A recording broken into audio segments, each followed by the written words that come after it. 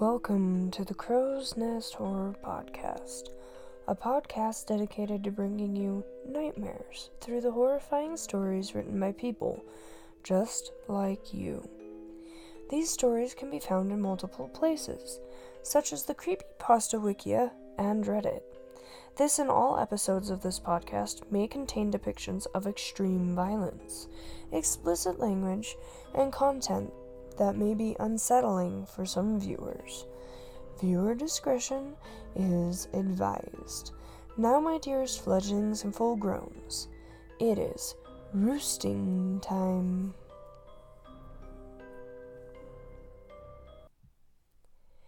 My drawings are quite alive. They move on their own. That's my talent, I guess. My drawings literally come to life. They are, of course, trapped in the paper. Because of this, I have a tendency to draw as realistically as possible, making absolutely sure that my drawing will be comfortable for life. Each picture is worth hundreds of thousands. Who wouldn't want a drawing or painting that moves? That has a genuine personality? I never draw or paint anything that could be painful or uncomfortable for my creations. I do sexual pieces, but I will never depict anything that could be seen as abusive or have malicious intent. I mostly worry that one day, if I do draw something cruel, it could have a drastic effect for the owner of the piece.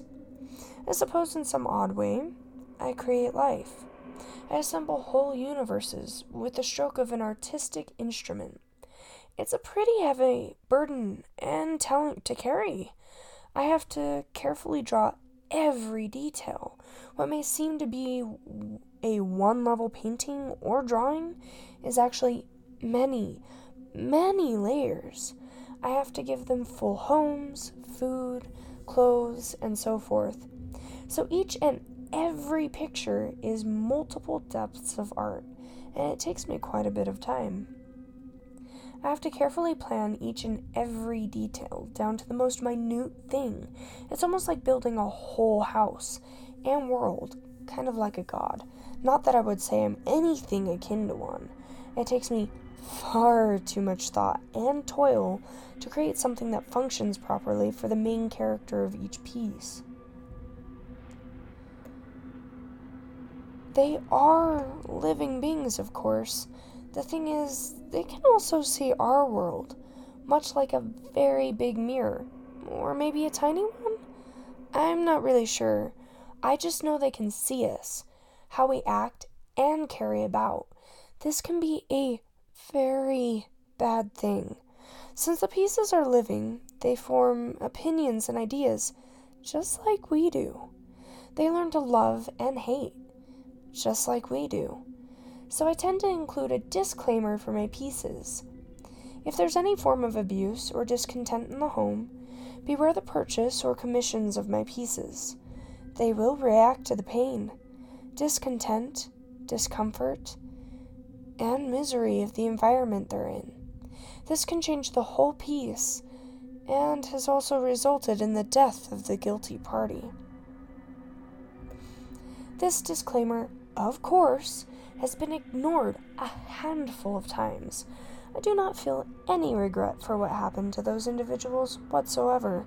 In my opinion, they deserved it. I was involved in all cases since my art was the subject of the murder. However, no legal action was taken against me because the abuse was thoroughly imprinted upon the art piece, giving a very vivid visual explanation of all the abuse received by the innocent party. One such event happened none too long ago.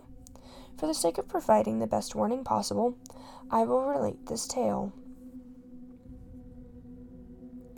I was commissioned to draw a fairy-like setting, meaning it included some mythical creatures and the world in which they would live and mingle. Of course, I relayed the disclaimer and had all the necessary paperwork properly filled out and notarized, just in case something may go awry. Better to be safe than sorry. Looks can be very deceiving when it comes to human beings. I toiled over the mythical worlds for months. I I do believe it was 9 months, give or take a few days. Dragons coiled in the air, roaring and spewing fire and joy. Fairies flitted among the flowers. Fawns sprung about on the fields of corn and orchards of fruit. Animals wandered about the land, providing food for the creatures and balance. Rivers and lakes dot the countryside. People flourish in a bustling village where one can garner clothing and other wares. All things lived in great peace. It sold for $1.5 million to an obviously well-off businessman.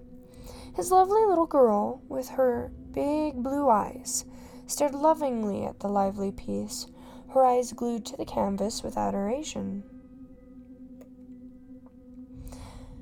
I knew something about the man and his wife was off. A tension I recognized, but had no place to intervene. I once again found myself reiterating the disclaimer to the couple, worried more about the child than the pair.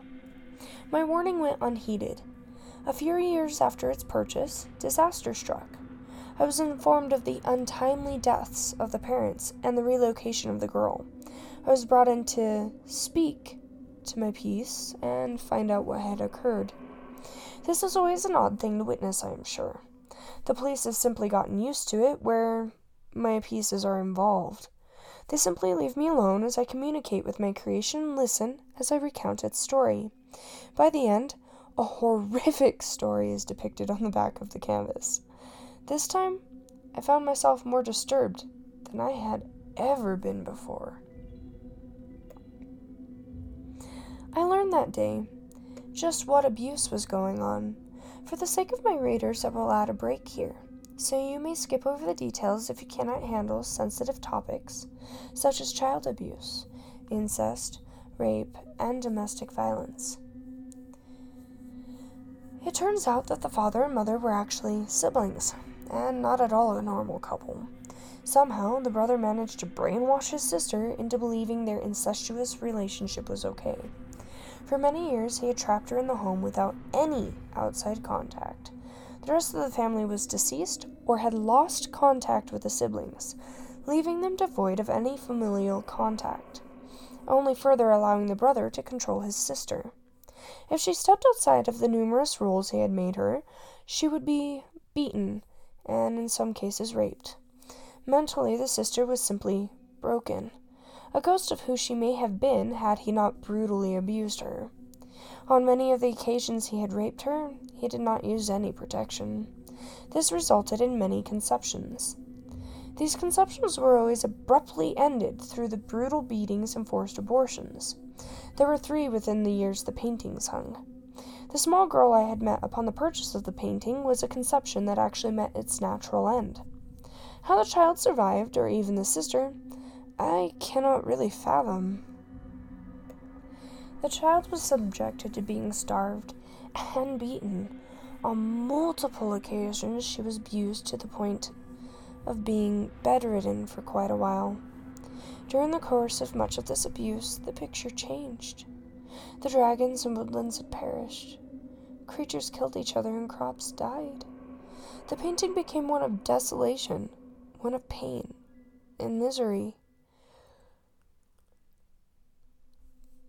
Upon the revelations, I came to know how they had died. The sister had killed herself, having had enough of the life she was living. Upon her death, my painting had had quite enough. From the canvas, a dragon had crawled, a 2-dimensional being that mauled and fried the man. So abused was he that his whole body was nearly indistinguishable. During the pictorial mutiny, fairies had emerged to tend to the child. The reality of the misery the child had endured was removed from her. Nothing more than a horrible dream. She remembered nothing of her biological parents, and remembered only the fairies as they played with her. Whole years of abuse had simply been forgotten. The police handled the whole mess, covering up the real causes of death, and sending the child to live with her other remaining family. The painting, it was resold, Only one buyer would purchase the paintings after such circumstances. Why? I do not know. They would only seek me out upon the death of the individual who had owned a painting. My disclaimers are not meant to exist for fun. They're there to save your life, to save the lives of my precious creations. Too many deaths have occurred for me to not have a warning. I have many more tales to tell regarding these paintings and creations. Some good, most are bad. Maybe I'll tell some more. Perhaps it would serve as an actual warning to those who wish to purchase.